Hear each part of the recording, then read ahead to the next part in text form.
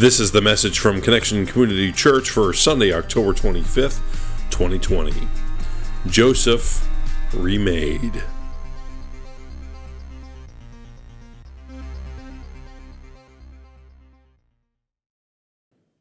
Good morning again. It's good to see you. Now you can see me. Good morning in all of our locations. You know, we used to say we're one church, many locations. Well, we're in church, many locations now. Everybody out there, wherever you are. So good to be with everybody this morning. Today we finish our series on Joseph. Joseph was the 11th of 12 sons of a guy named Jacob, who also had the name Israel. You know, and it was after him that the whole nation was named, the nation of Israel. Joseph's story is found in the first book of the Bible, the book of Genesis, between chapters 37 and 50. That's a pretty good chunk, and that's a fourth of that book that he gets. So far, we've looked how Joseph was betrayed, and we looked at how he was unswayed. Last week, we talked about how he was repaid. This morning, we're going to take a look at how Joseph was remade. Good morning, Connection Church. My name is Carrie Jones. I'm Alan Jones. And we are two sinners who have been saved by the grace of our Lord and Savior, Jesus Christ. Amen. Thank you so much for joining us. We are here at 4744 Summit Bridge Road, but we are also in many locations, as Alan has said, from Costa Rica. There we go. We're international. To Florida, to Texas, to Smyrna and Clayton. Oh, how about we've got more in Florida, and Newark, and Milford, and on and on. You know, one of those Florida connections joined us right here this morning. She didn't want to watch us online today. So we actually have 47 households on Facebook, on YouTube, and 63 households on Facebook, in addition to all of you. To God be the glory. Amen. That we now are able to reach, because of a pandemic. There's some good that's come. People farther and farther sharing the good news of the gospel. It's all about glorifying God. Amen. Would you pray with us, please? Almighty God, we thank you so much. We thank you for your presence. We thank you that there's no one but you. Help us stake our lives on you, in you. Use us, Lord, and now settle us in, that we might hear your message and apply it to our lives. We pray this in the name of the Father, Son, and by the power of the Holy Spirit. Everybody agreed and said, Amen. Amen.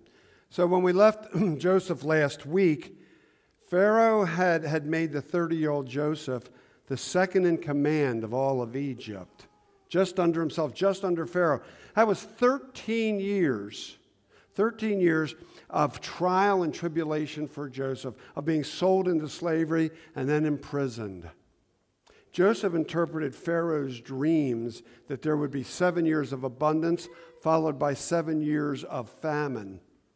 And so, as that second in command, as Pharaoh put him in second in command, he storehoused huge quantities of grain during the abundant years, that like the sand of the sea, Scripture tells us. That's how abundant. And so much that they stopped even keeping records. It was so far beyond measure. Genesis chapter 41, verses 53 through 57. The 7 years of abundance in Egypt came to an end, and the 7 years of famine began, just as Joseph had said. There was famine in all the other lands, but in the whole land of Egypt there was food. When all Egypt began to feel the famine, the people cried to Pharaoh for food. Then Pharaoh told all the Egyptians, "Go to Joseph and do what he tells you." When the famine had spread over the whole country, Joseph opened all the storehouses and sold grain to the Egyptians, for the famine was severe throughout Egypt. And all the world came to Egypt to buy grain from Joseph, because the famine was severe everywhere. Wow. The plan worked, huh? It's incredible how the plan works when we follow what God tells us to do. Amen that. All that storing up of grain during the abundant years did prepare them, Egypt, for the years of famine, and not just for the home folks. No, Egypt became the grain supplier for the world. Thanks to Joseph and his God-given ability to interpret Pharaoh's dreams, his God-given ability to lead. When Jacob learned that there was grain in Egypt, he said to his sons, "Why do you keep looking at each other?" He continued, "I have heard that there is grain in Egypt. Go down there and buy some for us, so that we may live and not die." And so here we have it. The famine is everywhere, including the land of Canaan.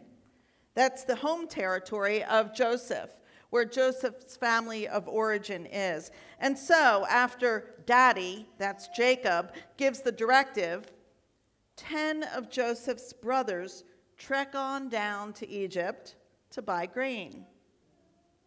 Jacob did not send his youngest son, his name was Benjamin. He did not send Benjamin, who was Joseph's only full brother, because he feared he might lose him too. Remember, Jacob was devastated when Joseph was lost. He thought he was dead, and he didn't want to lose Benjamin either. So we pick it up at Genesis chapter 42, verses 6 through 9. This is the New International Version. Now Joseph was the governor of the land, the person who sold grain to all its people. So when Joseph's brothers arrived, they bowed down to him with their faces to the ground. If you remember a dream from years before, the stalks were going to bow down. This was envisioned years before, and here it comes to pass. Bowed down their faces to the ground. As soon as Joseph saw his brothers, he recognized them. Excuse me, but he pretended to be a stranger and spoke harshly to them. "Where do you come from?" he asked. "Well, from the land of Canaan," they replied, "to buy food." Although Joseph recognized his brothers, they did not recognize him. And then he remembered his dreams about them, and he said to them, "You are spies! You have come to see where this land is unprotected." Wow.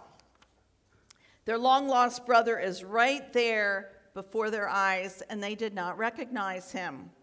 Well, then again, it had been 13 years. 13 years, and Joseph's dressing like an Egyptian. Sounds like a song. Not Dressing like an Egyptian. There you go. Not a Hebrew. And plus, the last person in the world they expected to see would be him. I mean, so I see here, and sometimes it's a little bit tough now with the mask to figure out who you are. But if you're in Giant where I'm doing some quick shopping, I really might not recognize you. You know, it's out of context. And so that's how it was. Have you ever, not recognized somebody because it's just out of context? Especially after 13 years of not seeing them. Well, that's what was happening. And so Joseph knew who they were, and he decided he was going to play with them a little bit. The brothers say that they're there to buy grain. And Joseph accuses them of spying to see where the land is unprotected. And so back and forth they go until finally Joseph offers a plan. He puts Simeon, one of the brothers, in prison while the rest return home to deliver the grain and to bring the other brother, Benjamin, back with them at Joseph's request. There you go. So they do that. They go back home. Simeon's in jail, in prison. Their father, when they talk to him, though, is reluctant to part with Benjamin, the last remaining son and he only had two from this one wife, Rachel, his favorite, his trophy wife. His favorite wife. Yes, trophy. And he figures he's already lost Joseph because they don't know yet that who his real identity is. But eventually, the old man, he relents because they run out of grain. They're going to starve to death. It's their only option if they're going to obtain some more food. So the brothers return to Egypt. They get more grain, and to retrieve their brother Simeon, they've taken Benjamin with them. As they prepare to leave after getting the grain, go back home from Egypt, Joseph messes with them again. He's having a blast, isn't he? Yeah. He deserves it, for what they did. This time, he has his steward, his main guy who oversees everything, put his personal silver cup in the bag of the youngest brother, Benjamin. And then once they hit the road, he has the steward follow them. He catches up to them and asks why they've repaid good with evil by stealing Joseph's cup. Well, they don't know the cup's in the bag. They claim innocence. We didn't steal anything. And so he says, whoever's found with the cup will become his slave, and the rest will be free to go. And so, lo and behold, there's the cup in Benjamin's sack. And so all the brothers are upset. They return to claim their innocence before Joseph, who they still don't know who he really is. And Judah, one of the older brothers, he tells Joseph how the loss of Benjamin will actually kill his father. And here is one part where a little unselfishness here. He requests that he, Judah, be taken as slave in place of his youngest brother, Benjamin. Well, at this point, Joseph can control himself no longer. He dismisses all the attendants, and then he reveals himself to his brothers. In the process of weeping loudly, I mean, can you imagine the scene? Can you imagine the emotion? And there was weeping so loudly that the Egyptians outside were able to hear. So we pick it up at Genesis 45, verse 3 through 8, again, NIV, New International Version. And so Joseph said to his brothers, I'm Joseph. Is my father still living? But his brothers were not able to answer him because they were terrified, you think, at his presence. And then Joseph said to his brothers, come close to me. And when they had done so, he said, I am your brother Joseph, the one you sold into Egypt. Just a little remembrance here, boys. And now, do not be distressed, and do not be angry with yourselves for selling me here, because it was to save lives that God sent me ahead of you. Isn't that wild? He's able to have that clarity. He's able to have that maturity. Of course, he is 30 now. He's not the 17-year-old anymore. He says, for 2 years now, there has been famine in the land. And for the next 5 years, there will be no plowing and reaping. But God sent me ahead of you to preserve for you a remnant on earth and to save your lives by a great deliverance. So then, it is not you who sent me here, but God. He made me father to Pharaoh, lord of his entire household, and ruler of all Egypt. Wow. Wow. So we read in Scripture that the brothers were terrified. First, they can't believe that their brother's alive. And second, they're sure that he's going to get even with them after all that they had done to him. But Joseph, as Alan said, he was no longer this cocky 17-year-old. And I'm not saying all 17-year-olds are cocky. I'm not saying that. I'm just saying he was.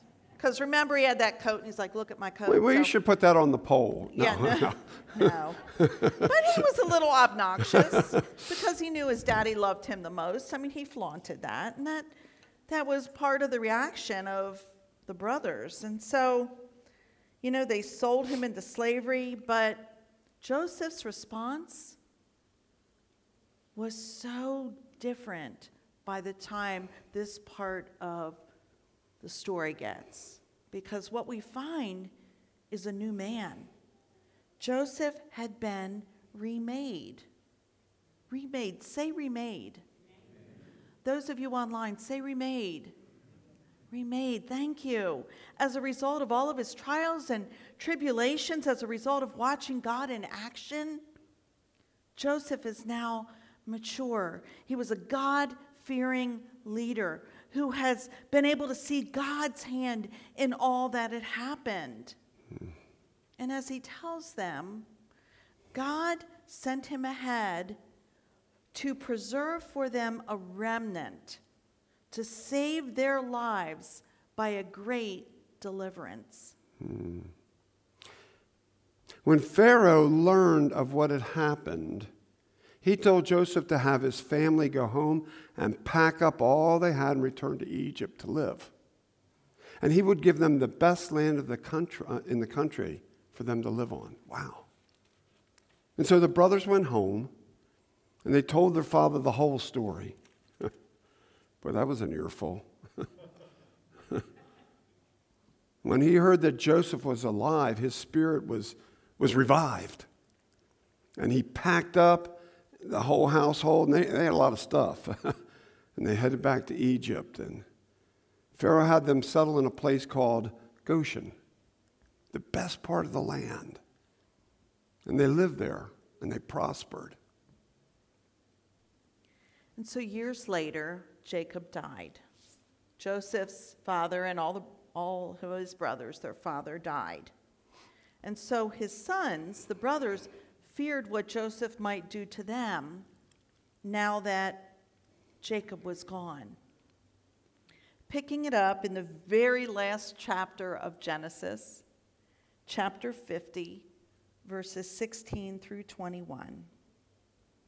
So they sent word to Joseph saying, "Your father left these instructions before he died. This is what you are to say to Joseph. I ask you to forgive your brothers the sins and the wrongs they committed in treating you so badly. Please forgive the sins of the servants of the God of your father." When their message came to him, Joseph wept. His brothers then came and threw themselves down before him. "We are your slaves," they said. But Joseph said to them, "Don't be afraid. Am I in the place of God? You intended to harm me, but God intended it for good, to accomplish what is now being done, the saving of many lives. So then, don't be afraid. I will provide for you and your children." And he reassured them and spoke kindly to them. So Joseph, as Carrie said previously, has been remade. Again, say remade. I can't hear you guys at home, so type it out in the chat. Remade. R-E-M-A-D-E, remade. He's a new man. New man. He's able to recognize God's hand in all things. Joseph is able to recognize that what his brothers intended for harm when they sold him into slavery, God has used for good, saving lives in the process. You know, as always, God is able to see the bigger picture so much better than we are. Can I get an amen on that? Amen at home? Good, okay. And as we say here so often, you know, God never wastes a hurt. Yeah. To be remade. You know, that's not always easy. Maybe you found that in your life. We certainly have. More often than not, it's through life's challenges. Some of our toughest spots, the valleys. For me, that's when I've gotten ever closer to God. I've been in desperate need of God. I really am all the time, but those times surface, and it's like, I can't even breathe without Him. And as we walk with God and walk it out day by day, month by month, year by year, we mature in our faith. We grow closer to God, and we come to see that God's hand really is in all things. And, you know, it's not always those mountaintop experiences, but it's the trials and the tribulations where we realize our human weakness, our total dependence, our incredible need for the saving grace of Jesus Christ. Grace, that unmerited love that Jesus has for you, and you've done nothing to deserve it, but He just lavishes it upon you, grace upon grace. And you know, that just results in blessing. And I don't mean that everything's all right. It just means that we know that God is with us always to the ends of the earth. Remade. The funny thing about blessing, we always think, oh, he's blessed, she's blessed, that, you know, they've got nice thing, they've got an easy life. What we found is more often than not, we realize God's blessing is a result of the challenges of life. When you say, when were you most blessed? Most of the time it's when somebody went through a challenge that they knew they couldn't see through on their own. That it was only through God's hand in their life that they were able to get through it, and that's when the true blessings occur. Yeah. Remade. We're truly remade, not, though, just because of our own challenges, but ultimately through the challenge that Jesus faced for us. It was his arrest and conviction, his trial and crucifixion, that ultimately allows us to be remade by offering us new life. He gave his life for ours, for yours and mine, paying a price that's too great for any of us to pay. And like in the case of Joseph, what others intended for harm for Jesus, God used for good for you and me. Yeah. Yeah, for you and me. As the Apostle Paul shares with us in the second letter to the church at Corinth, 2 Corinthians 5:17. Say it with me. Do we have it? Is it on the screen? It is. There it is. There we go. Say it with me. Therefore, and everybody at home too.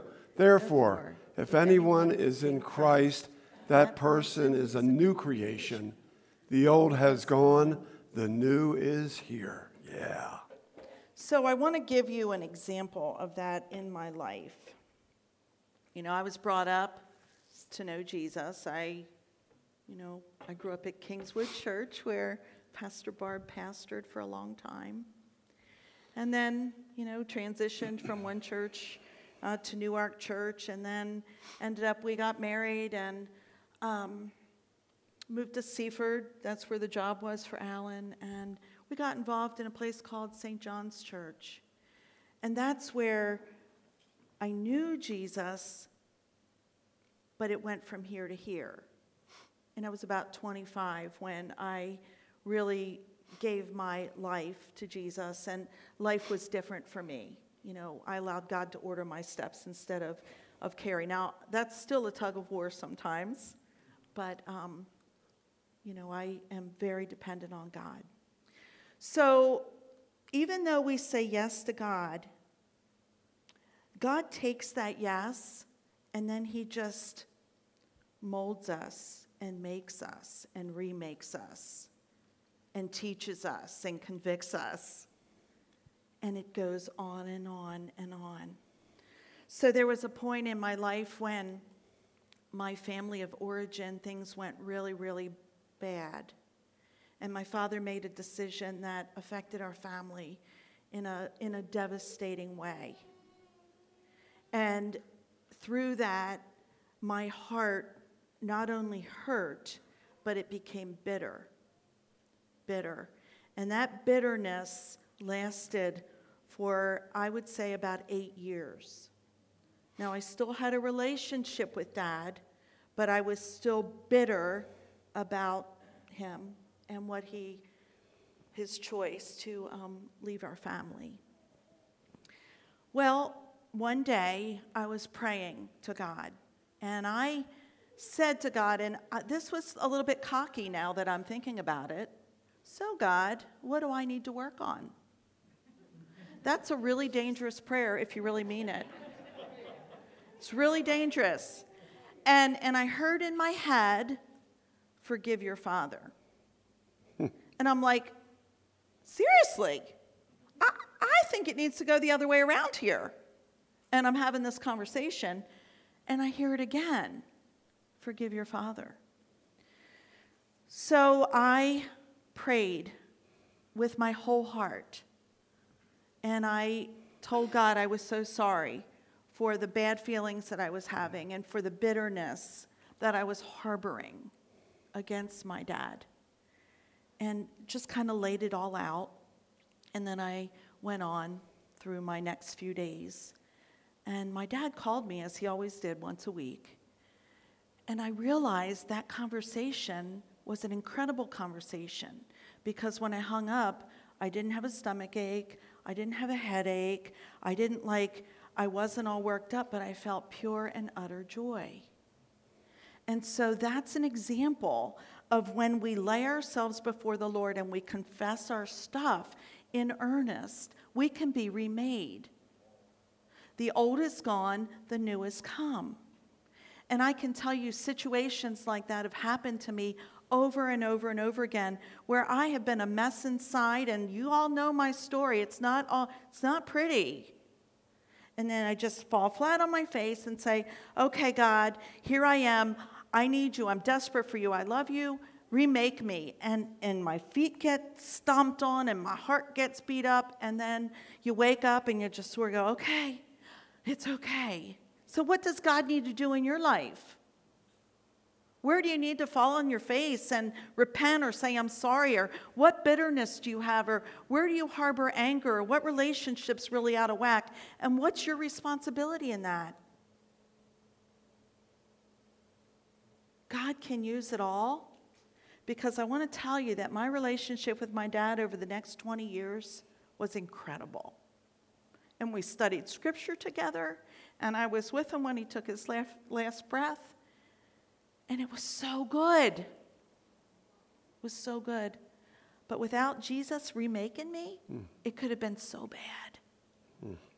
So God used all that ultimately for good, for healing. And God can do that for you in whatever situation you're holding on to.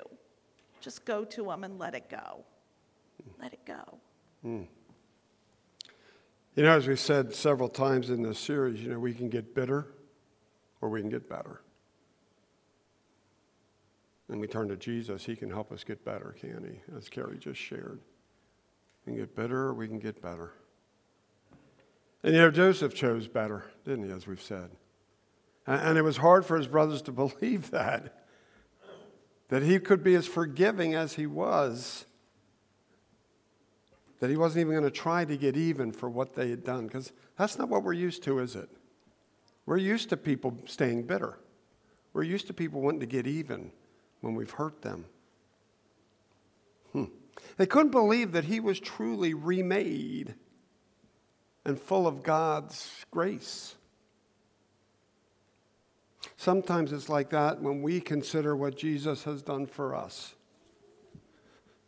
You know, we certainly don't deserve it, and we can't earn God's saving grace through Christ. And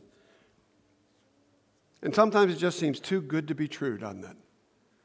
Why would he want to forgive somebody like me? If he'd only known all the things I've done, there's no way he would give his life for me. Well, God knows, Jesus knows everything you've done, everything we've done. I actually knew it before we even did it. Yeah. This seems too good to be true. And sometimes we don't open ourselves up to accept because we figure it's just too good to be true. Don't open ourselves up to accept that incredible gift that's just there for the receiving. We don't have to do anything other than just receive and believe. And we just can't believe it, but the thing is, it's true. It's absolutely true. Jesus died for you and died for me. Yeah. What others intended for harm as they hung him on a cross, God has used for good. The incredible good of new life in Jesus Christ. The challenge is, have you accepted this free gift? Have you accepted the gift that Jesus offers? And if so, I just have one word: hallelujah. Can I hear you say hallelujah? Hallelujah. At home, hallelujah. Type it in. Type it in caps, bold. Hallelujah. And if you haven't accepted this free gift, what in the world are you waiting for? What are you waiting for? Because it's the good news of Jesus Christ. Amen. Let's believe it. Let's live it. Let's pray. Almighty God, thank you for this story of Joseph. And it happened thousands of years ago, and it's so relevant in our lives today. Thank you for what we can learn from his story. And help us, God, be remade. Help us let go of those things that imprison us. Help us no longer be a slave to fear or bitterness or unforgiveness or anything that just holds us down, but be alive and free in you. God, we love you and we praise your holy name. In the name of the Father and the Son and by the power of the Holy Spirit. Amen. Thank you for joining us for our podcast. For more information about Connection Community Church in Middletown, Delaware, please visit our website at justshowup.church. You can also call our church offices at 302-378-7692. Connection Community Church, connecting people with Jesus and the life he offers.